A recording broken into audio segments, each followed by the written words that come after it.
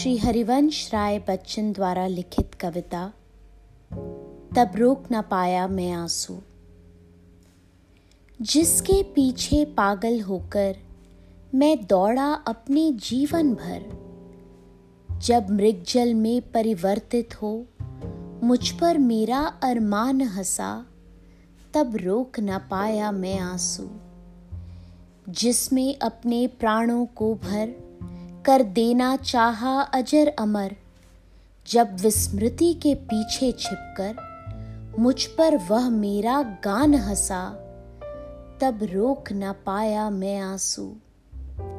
मेरे पूजन आराधन को, मेरे संपूर्ण समर्पण को, जब मेरी कमजोरी कहकर मुझ पर मेरा पाषाण हंसा, तब रोक न पाया मैं आंसू।